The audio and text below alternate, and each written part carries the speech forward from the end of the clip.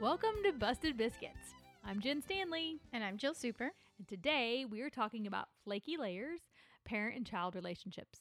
Mm-hmm. So exciting. Yes. So we've got some good info that we want to share with you. But before we do that, we want to give a couple announcements. One is that we've got a couple spots open for our Biscuit Banter, the next round of that in Homer City, PA. It's on April 14th, 21st, and 28th. And so we would love to get those spots filled, and we need to get t-shirts ordered. So if you're interested in attending that in Homer City, we would love to have you sign up. You can go to bustedbiscuits.us, and that's where you'd sign up for that. And so we'd love to have you attend. And then we have something new and exciting, the next little pastry that has to do with Busted Biscuits. What is it, Jill? What do we have? Mini muffins. Mini muffins. So we're going to start kind of an arm of Busted Biscuits. It's going to be a program that's geared towards preteens. So girls that need to know how to be good friends. And so coming in July, we're going to offer some programming on how to be a good friend. And so we're just in the very beginning of this. We've been talking about it for a little bit and decided to take a leap on it. And so stay tuned for more information about that. So if you're a mother of a daughter or you know someone, maybe you're a grandmother that has someone that age that could benefit, pay attention to our podcast and our website, and we'll send some newsletter information out. We want to get that going, and we'll be talking more about that in the future. But we just kind of wanted to give you some sprinkles. So for our mini muffins. Yes. Why are you excited about that, Jill? Why do you want to do mini muffins?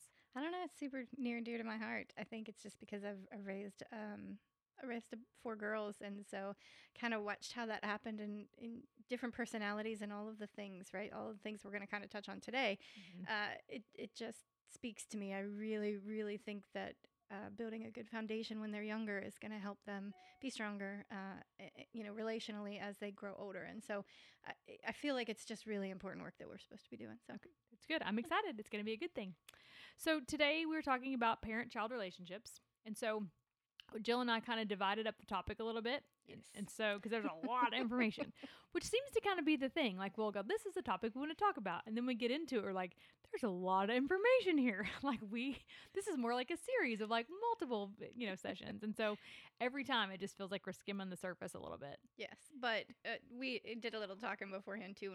When we said that, like, it feels like we could go so much deeper on like individual topics within what we're going to talk about. And so those may become, episodes later on down the road in the future. So. Yeah. So how we divided it up is that I focused on younger kids and teenagers, and then Jill took the reins on adult children, yes. Parenting adult children. And so we got a resource for that. So we'll mention that later on. But so we're going to kind of go through an age order there. And so then I'll be talking a lot in the beginning, and then Jill's going to be talking a lot towards the end. And so I just wanted you to know like that's why things are looking the way that they're looking. So did you have a favorite time when you were parenting your kids? Looking back, yeah, I would say when they were really little. Did you know it at the time it was your favorite? No, not at all. Right? As a grandparent, I can identify that so easily. I'm like, oh my gosh, I love this stage. Uh-huh. Because I don't have to be responsible for it, but it's also one of the cutest times. Every day there's something new. My daughter calls me at least once a week like, this happened today. This happened today. I was so excited. So yeah, it's a fun time. Well, when my girls were little, I kept a notebook on each of them. And so, and it goes like normal. So with Carly, there's a lot of information. And then with Claire, like it's really, as my youngest, it's like there's a lot of spaces in there because I was busy and didn't fill it out near the same amount. But like keeping track of their stories. And so I told you I wanted to share one of my favorite stories about Coco. And I share this a lot, like in our freedom class. So if you've ever been a part of that at our Summit Church, you've probably heard me say this, but it's one of my favorites. So Coco would have been about 3 years old, maybe 4. And she was in gymnastics. And so we traveled like 30 minutes for gymnastics. And this was when we lived in Kansas. And so Todd and I would take turns for who had gymnastics, who took the girls. So this was my week. And so she had a brand new teacher that week, and I noticed that it was a new teacher. And so I asked, when Coco was done with class, I asked her, I was like, Coco, you have a new teacher? She's like, yeah. I was like, does your teacher have a baby in her belly? And she's like, I don't know. I was like, did she say anything about having a baby in her belly? I don't know. Okay. And so then we leave, go home. And so the next week, like, it was Todd's turn to take the girls to gymnastics. And so how it was set up was like the gym was down below and there was like this balcony, and the parents would stand on the balcony and like watch the classes that took place. And so, so Todd's there. in the balcony. Coco's in her class. She comes to the side and she yells, "Daddy, my teacher's not pregnant. It's just her belly." and like he tried to ignore her. And she goes, "Daddy, my teacher's not pregnant. It's just her belly."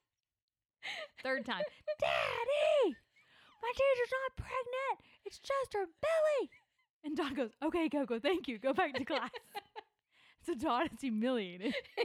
He's like, I look at this creepy man that wants to know if this teacher is pregnant, right? And so then he tells me this story, and I was like, oops, that's my fault. Like, I had asked the question. I thought nothing else about asking the question when I did it. And so then she was just getting us the information that she thought we needed. Bless her heart. I know. It's so funny. It's my favorite Coco story. Like, I have a lot. Coco has a lot of stories. Like, I probably have a lot on all of them, actually. They each had their own, like, funny stages. But anyway, so I was communicating to my kid, but I don't know that it went so well. That doesn't have a whole lot to do with what we're talking about. I just wanted to tell my funny story on my kid. Okay, so I do want to talk about younger kids. And so I think one thing to keep in mind is that whenever, like, you're a new parent, like, it's all new. And it's okay not to know everything. Yep. Right. And so, like, I've made the joke before too that I was a perfect parent until I had children. Like, I thought that I knew what it was going to be like, you know. Facts, yes. Oh, yeah. And, like, I thought my kid's never going to scream in Walmart. Yeah, right. You know, my kid's never going to do this or do that. And then, oh, guess what? My kid just did that, you know. I can't even tell you how many times that I would left a cart of groceries in Walmart and just left with my children, like with them screaming, "No, mommy, no!" And it's like, we're leaving, you know. And so I'm like, I'm always afraid people are gonna think I'm kidnapping these children, but it's like, they're just naughty. They've just been naughty. We're leaving, you know. And so you know, it just you got to do what you got to do in those moments. And so yeah, I definitely thought I knew what I was doing until it was time to actually do it. And it's like, maybe I don't know everything. Yeah. So, but it's fun to communicate with kids when they're little. It is. So I made some notes that I want to share about. I think it's important that when you're dealing with your kids that you be directive with your communication.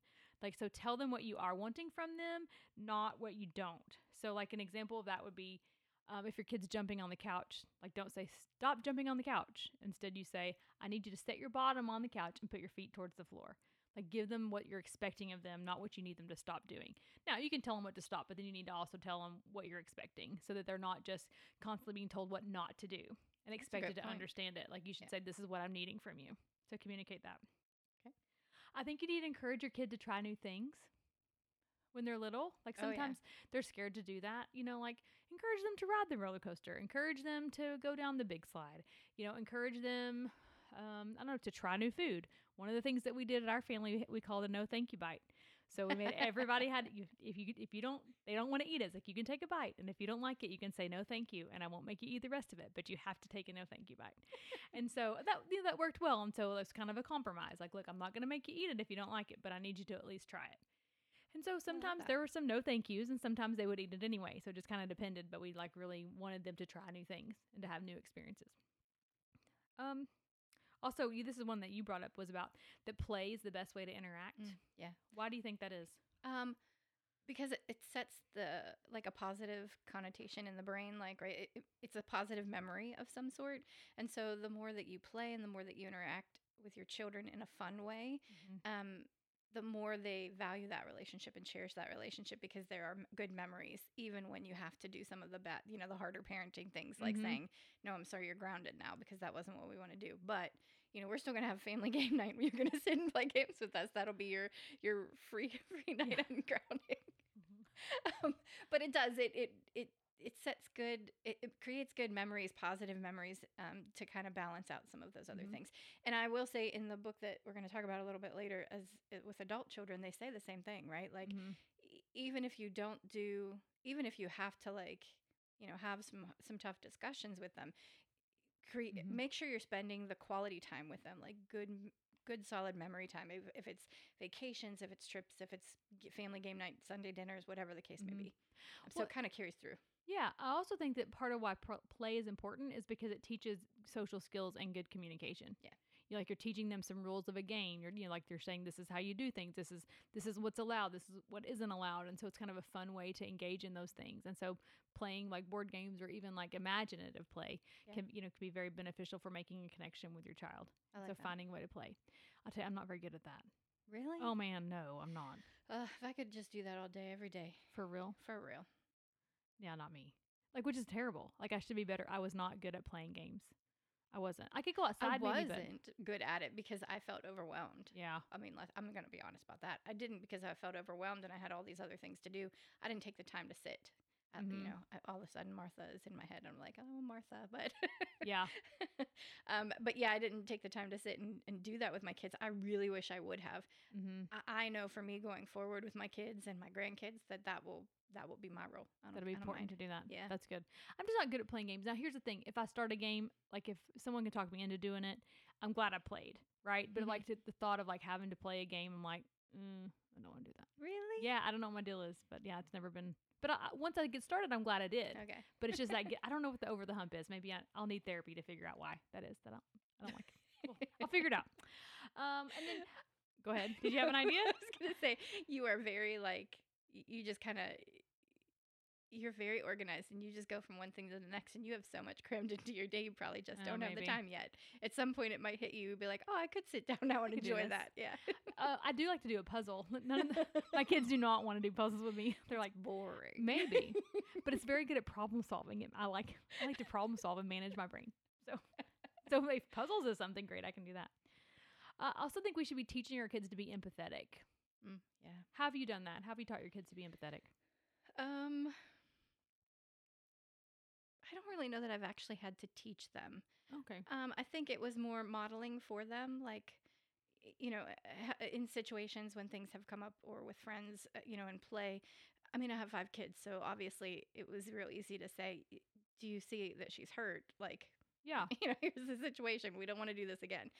So, Yeah. I mean, I think that's important that you point out another child's emotions. Like what you remember, you just hit their little girl, you hit that little boy, and he's crying. So when you hit him, you made him sad. Yeah. And so or to say how do you feel when someone hits you? You don't like that. And so then you don't need to be hitting other people because then you're making them feel yucky. And so pointing out and making that connection for them that your behavior has an impact. I mean, maybe it's consequences, but what you choose to do and how you conduct yourself impacts other people. And so having conversations about that, I think, is really important. Yeah, and I'll say I don't necessarily know I always got that right. Like I was always quick to say, she's crying. This is not an okay thing to do. It may not have been given as a directive or whatever in the best way, right? Like it may not have been shared in the best way. I really like your example a lot better. Like we need to, observe what the situation is and pay attention to what is happening and look at the consequence or the result of what's been done. I really like that idea. Also help them to identify their own emotions. Like, when they're crying, oh, do you feel sad? Are you angry? Are you mad?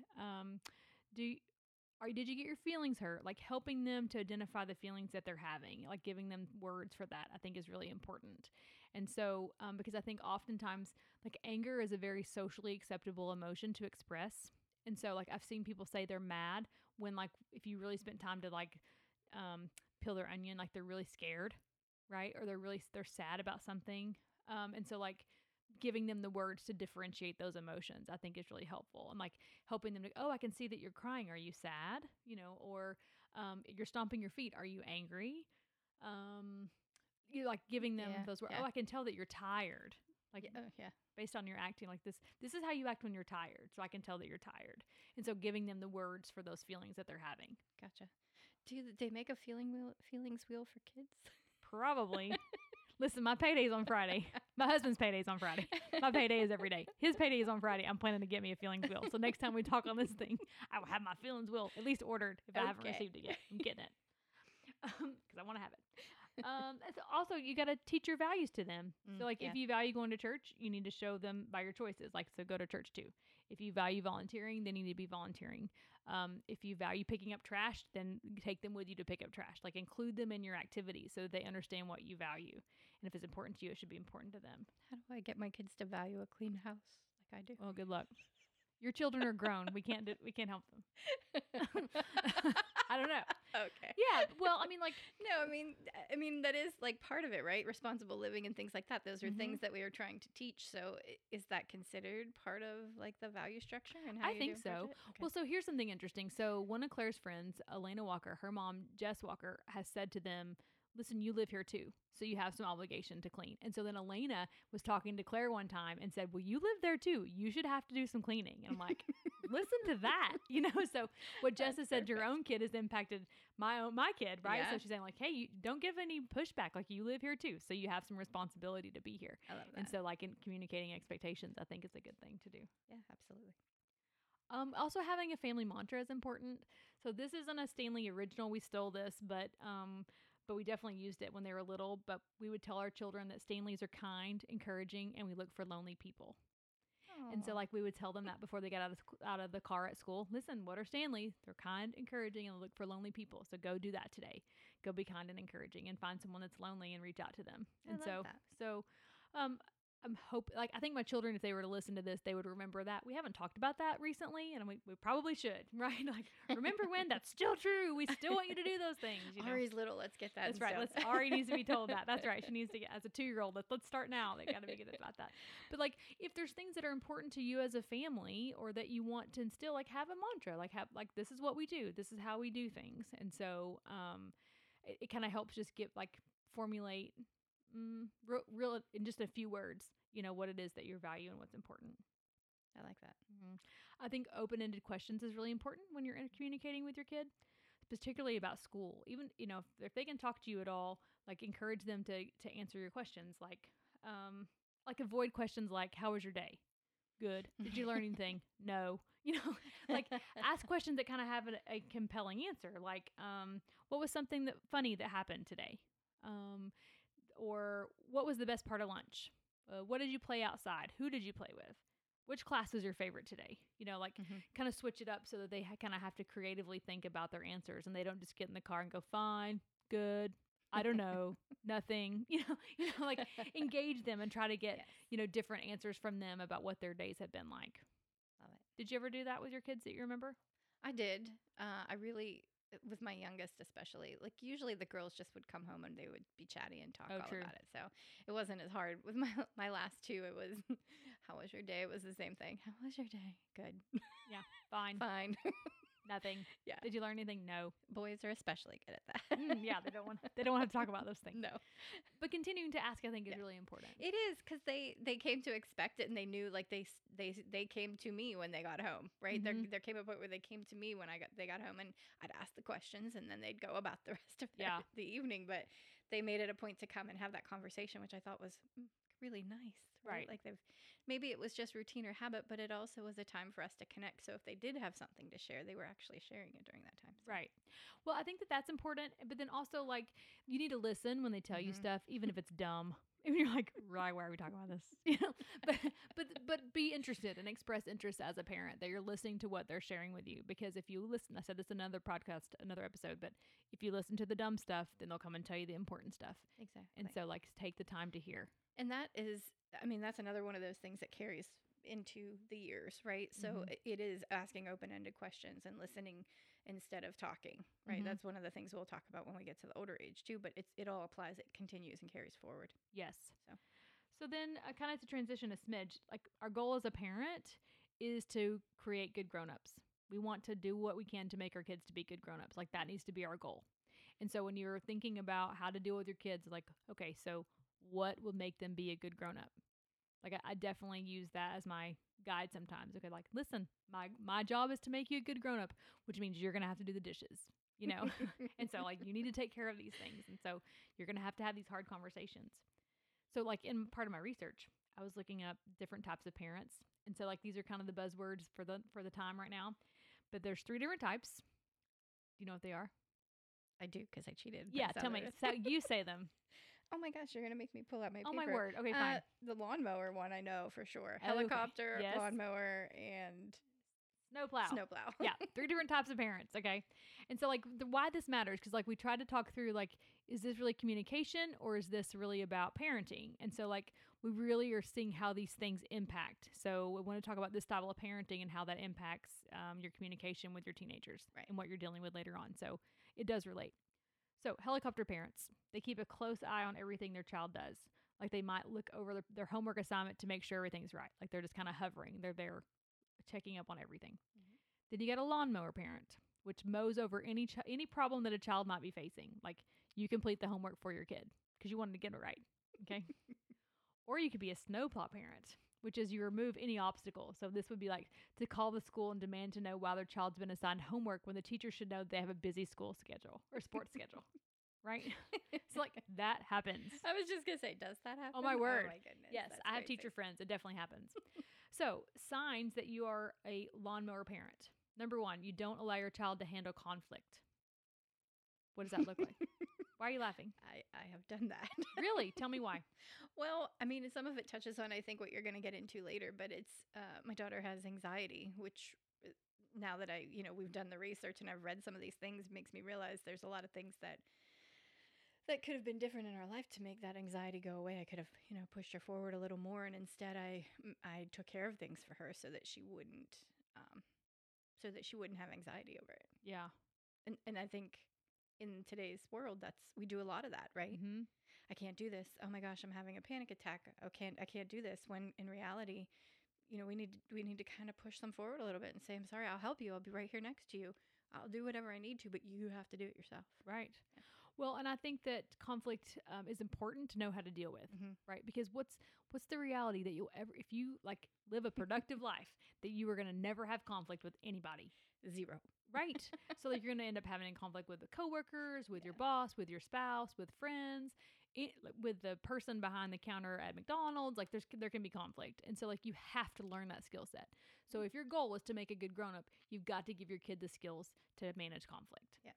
Now, I'm not saying that I don't get involved when my kids have conflict, but I do everything I can to push them to handle it themselves. Like I coach them, I give them the words. I'm not one that goes and talks on their behalf. I'm like, well, if this is what happened, this is how you need to do it. Now, there's been some extreme cases that I've had to do that, but for the most part, I do everything I can to push them to do it.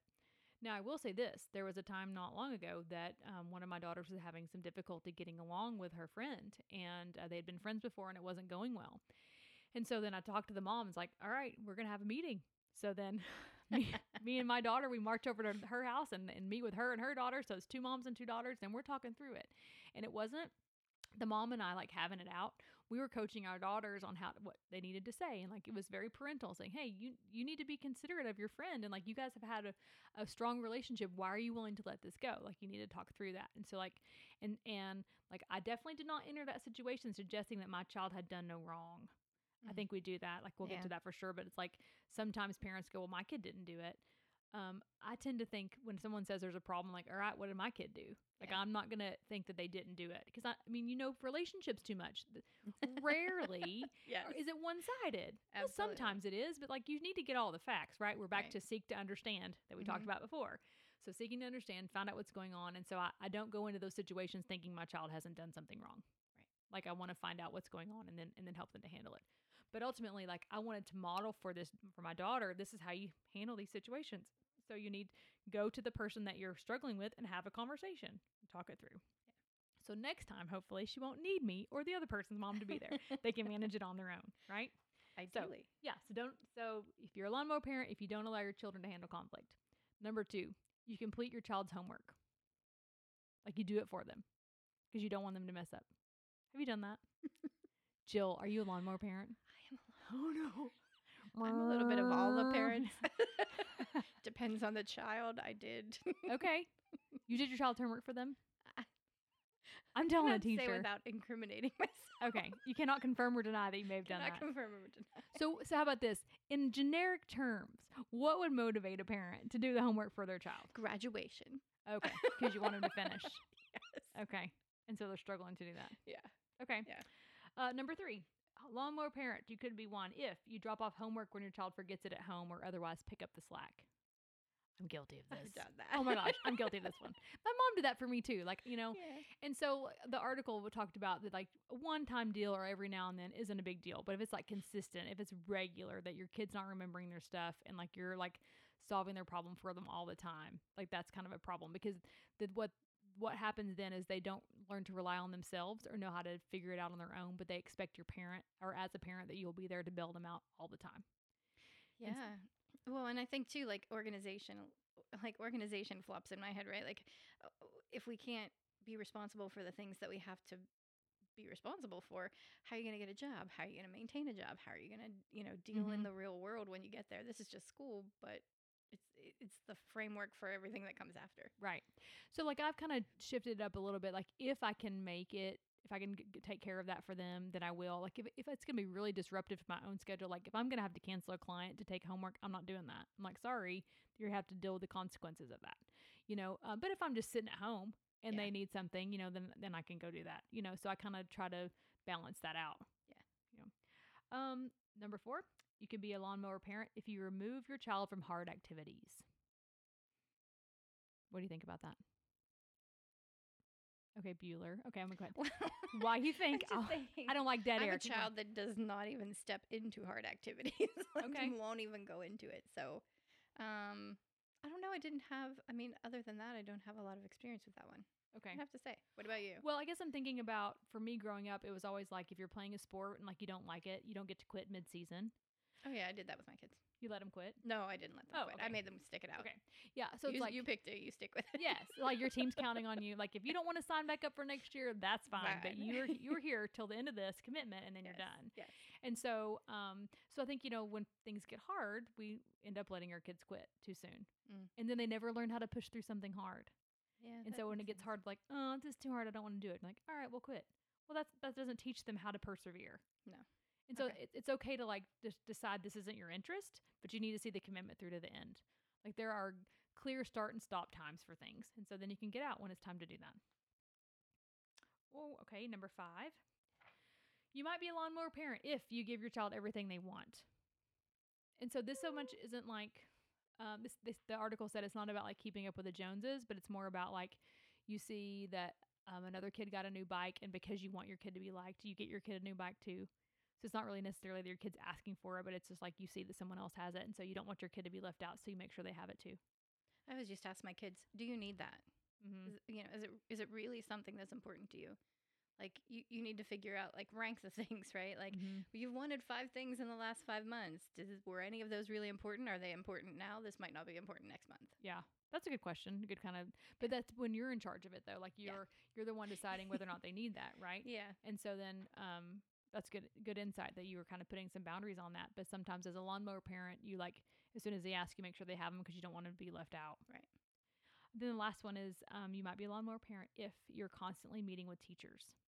And so this wasn't formulated in like a IEP kind of way, like that your child is struggling and that they needed help, but it's more about like as soon as if your kid comes home and says, my teacher shook their finger at me, and then like you're calling the teacher and go, what are you doing with putting your finger in my kid's face? Like that kind of stuff. If you're constantly engaging in that way, like it's not to say, hey, what's going on? I want to help my kid be the best they can be. Is there anything that I can help? It's more about like putting the teacher in their place, so to speak, and saying, what are you doing? Why are you doing it this way? What's going on? And so there are situations where constant contact with teachers are appropriate, but I think it's about your approach in that. Yeah.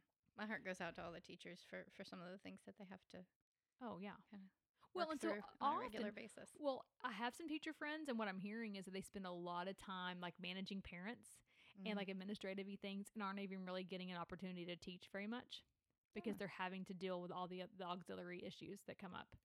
And so the teachers aren't getting to teach. So, and so something I talk about in my sessions is about the anxiety monster, and that you really have to push through in order to starve that monster for it to go away. And so if you give in to your anxiety, then your monster grows, and that anxiety gets bigger and bigger. And so really the best thing you can do for your kid if they're dealing with school anxiety is to make them push through and give them the skills, like teach them what they need to do to handle it. Like, you can do this. I know you can handle it. I'll be here as soon as school's out, and I'll pick you up. And like, you're there and you're supportive, but you are strongly encouraging them to go through with that, because if not, that anxiety monster will take over. How do you help them see the other side of it?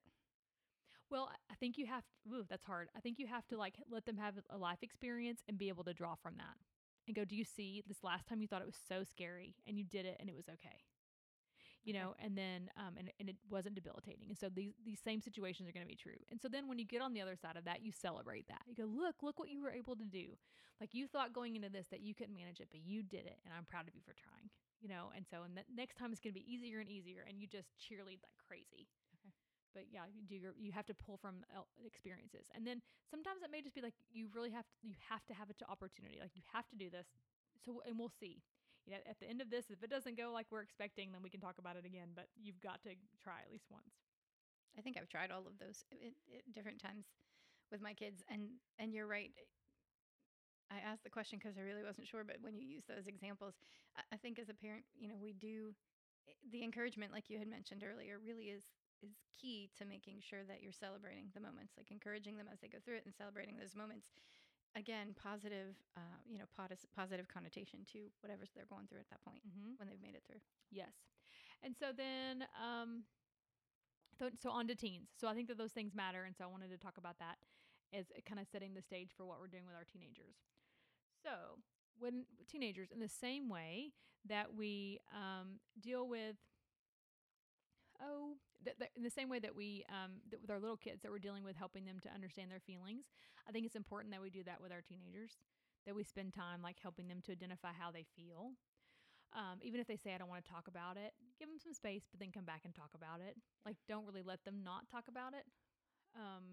Like I had an instance just this weekend with one of them that they were having a really extreme emotional reaction to something. And I said, listen, I'll give you your space right now, but we will be talking about this. We're not going to not talk about this. Yeah. And so even though she kept saying to me, I don't want to talk about it. I don't want to talk about it. Like, well, we're going to talk about it, Yeah. And so then like, we're going to have these conversations and then help them to kind of really put their finger on how they're feeling. And so what is it that you're feeling right now? And like help them process that. And so being present for that. I want to say, I feel like I need to interject here because we talked last week about disconnected people, right? Mm-hmm. And so sometimes I know that we mainly focus on women and girls, and we're talking, about girls and mini muffins and all of that. But from a male perspective, I feel like this is an area where, like, if you have boys, and I know because I think of my son in this circumstance, I didn't really identify that I was the female influencing and trying to ask about emotions and so forth. And my husband, I mean, he will say, I'm not that guy. I don't know what you're talking about, feelings. I don't really have those. I feel like it needs to be said, like, as a dad, talking to a son, these same things apply, right? Yeah, definitely. Like we need to be able to identify those emotions. If you're a dad and you can't, partner with the mom and say, look, I'm not good at this. Your mom's really good at this. She's going to work with us to figure out, what these feelings are.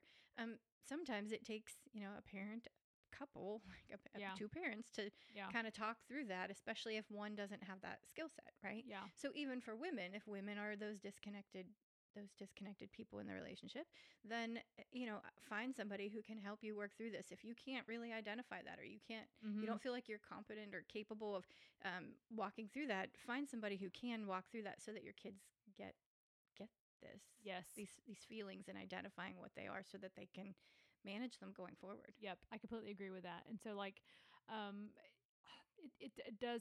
You can definitely talk to boys more than I can because I don't have boys. Like our dog is a boy. That's it, right? Everything else is girls at our house. And so I'm not as familiar on how to do that. But I think that is important that men need the opportunity to identify their feelings and emotions too, in the same way that. So as a teenage boy would need to do the same, and little boys too. So you're absolutely right. I agree with that. Sorry, just wanted to. No, I love it. Do it. That's what it's about. Also, again, engage them even when they don't want it. So like, I saw somewhere that says dogs prepare you for parenting and cats prepare you for teenagers. Because cats just come out of their room and like they hiss and then they want to eat, and they like swat at you. And so it's the same kind of thing, with teenagers, like that's what they want to do. And so they will send the message that they don't want you to bother them, that you like, don't bother me, don't come in my room, don't talk to me, don't ask. But the reality is they want you to ask. And so it's really, it's like this paradox. And so even though they're pushing you away, you need to be present. Like you need to make an appearance. You need to stick your head in their bedroom door and say, hey, how's it going? I just want to check on you. Even if they're mean to you about it, like just push through it anyway and just go, okay, just wanted to let you know I'm here and I'm just checking on you because I love you, and move on. But continue to do that, because oftentimes what I hear is that, especially in counseling sessions, that the teenager will say, well, my mom doesn't even check on me. But when you explore that, they've said, I don't want you to leave me alone. Don't talk to me. And so then the parent is going, well, you said leave you alone, so I am. And so then the parent thinks I'm doing what I'm supposed to do because they told me not to come around. But then when the kid is honest about their feelings, they're like, I really wanted you to be around. I wanted you to poke your head and check on me. So even though they're telling you they don't, they do. It's a lie. It's a lie. So well, I will say there's this. I called it the terrible teens. It was like from 13 to 15. When my kids were getting close to 16, I could start to see them being human again, like they were normal, coming back into the world of reality and not having all of these emotions and the things that kind of create stressors for parents. And so I noticed that by doing that, by doing exactly what you're talking about, consistently just saying, I'm just checking. I just want to, I'm here if you need me. I'm here if you need me. By the time they started coming out of that and getting to like the 16, 17-year-old, they were starting to have conversations with me again. And I was like, oh, thank the Lord. This is, we've passed this, but we've also made progress, right? We're not stuck in that you don't even care mode. Right. So yeah, that's beautiful. That's good. When you're dealing with teenagers, you need to call them forth to greatness. Meaning like when you see them acting a certain way and it's not what you value or what you want them to be doing, like let them know, hey, that's not who you are. That's not your character. Like, you're not a liar. Don't be lying. You're not a thief. Don't be stealing. You're not cruel to people. Don't be mean. Like, that's not who you are. And so I know that you are this way, and you talk about the traits that you see, and I know that you're kind. I know that you can see the best in people. So this behavior that you're doing does not reflect who you are. It needs to change. And so instead of like tearing them down about how terrible it is and like, I can't believe you did this. This is so bad. You're like, no, listen, you need to get away from that. That's not who you are. And so then it makes it easier for them to step away from that poor behavior because they want to excel and meet your expectations. They want to live up to what you expect of them. And so then to say, hey, this isn't who you are. This is the trait that you're looking for. This is what you are. Well, and that kind of ties back to some of the friendship foundations that we've talked about in the past, right? Like, I remember your story about Sarah and the praying for the waitress. Oh, yeah. And so it's kind of the same thing. You have to remind them, like, in that circumstance, no, this is who you are. This is the progress that you've made. We know that you've give examples of like other times where you've, made the same kind of effort or done the right thing. And this is what we're trying to aspire to. So, Yep, you're completely right. Children are going to make their own choices. Right? So like, I always say for counseling, like I can lead a horse to water, but I can't make him drink. I can be the most amazing therapist and counselor and like impact and say like I can do all the right things, say all the right things, and like use my best skills. They walk out this office door and they're going to do what they're going to do. And so sadly, a lot of that is true for kids too. Like, yes, we can be the most amazing parents, but our children have free will. They will decide to do what they're going to do. Right. And so I got some comfort from someone when they said that Adam and Eve had the perfect parent, which was God, and yet they still decided to do their own thing. And so it's like, it's like, okay, right. Well, me and God are together. We're hanging out because walking arm in arm through this parent thing, and I'm just going to stick with him. I'm relating to this a little bit, right? And so I think to keep that in mind, like, that even if you do everything right, at the end of the day, your kid's going to make the decision that they're going to make. And so you want them to make the right decision, and you want to give them all the tools to do that. But they're going to do it, what they want to do. Yes. And so then my last section is about technology and how it's affecting social skills. And so I think this is communication issues that we have with our teenagers and really kind of young kids too. And so like the impact of using our phones so much in what we do. And we miss out on communication, like verbal and visual communication. And like when you're texting things all the time, like you don't know how to have face-to-face conversations. So one of the things you miss out on is eye contact. So eye contact is considered the strongest form of nonverbal communication. And so like if you're giving someone eye contact, you're showing that you're paying attention and you're respecting them. Or if you're giving eye contact and it's intense, like you may be standing your ground and saying, I'm not backing off. Like this is where, and so you don't get eye contact when you're texting someone, right? So you don't know really where they stand. Very true. Mm-hmm. Another thing that's suffering is phone skills. Like texting has left awkward and nervous, like left these people be awkward and nervous over the phone. And like they don't have the ability to articulate or explain anything with depth of thought and feeling, and it requires back and forth connection. So like they don't know how to interact like spur of the moment and have any kind of depth of communication. Because like when you're on the phone, you have to do that. You have to think quickly on your feet. You answer the questions, you ask the questions that you can communicate the information. Well, if you're not verbally used to communicating with someone and you only know how to text, then you don't know how to do that. Yeah. You also, with conversation, you miss the nonverbal cues, like the vocal and the visual. So like if you're only texting, you don't hear the intonation. You don't hear the playfulness that's, laughing. You don't see the body language or the responses to that. And so then you really miss out on that conversation, that back and forth, and you can't read those cues. You also miss out on spatial awareness. So like because of technology, people spend so much time on their phones that they miss what's going on around them. And that can be a dangerous thing. Yeah. If you're walking on the sidewalk and you're not in your face is in your phone, like you could walk in the street and get hit by a car. Yep. Step in a pothole. Yeah, or get stolen in some way and not even know it. Also, our attention span has been impacted by that. And so good social skills is knowing when to pay attention. So like what you should be giving your attention to. And our attention span has dropped from 12 seconds to 8 seconds in the last decade. Which I thought 12 seconds felt really low. I was going to say that. It all feels low. Really? Yeah, That's 8 all we seconds, have? I guess. And so like, I mean, that's what the article said that I was researching, right? And so like that sounds really, really low. And so then some tips for that. So how do we kind of combat that? Because our culture is definitely tied to technology. Yeah. I mean, this very thing that we're doing is a podcast, and that's new, and it's because of technology, right? And so it's not all a bad thing, but you need to find some balance with that. And so then one of the ways to do that would be to engage your kids in face-to-face conversations.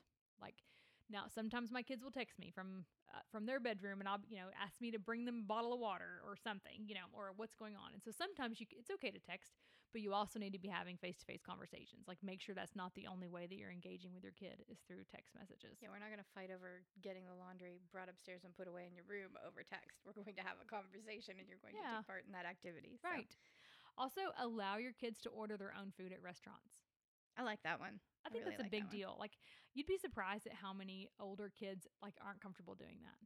And so like my kids will ask, they have asked before if they could not do it. I'm like, nope, you're going to tell the waitress what you're doing. Like we're not backing off of that one. Like this is an important thing to be able to answer. Do you want ketchup on it or not? Do you know onions, yes or no? Like they need to be able to engage those things. You'd be surprised at how many kids don't know how to do that. Listen, I know what my daughter's order is at most of the restaurants that we would Jill, go to. Your daughter has to start ordering by herself. I know. I made her call the doctor the other day. It didn't go well. She ended up hanging up and I had to call back, but it was fine. Okay, well, it's a good start. We're making progress. Well, because that's the next one is provide opportunities for verbal communication.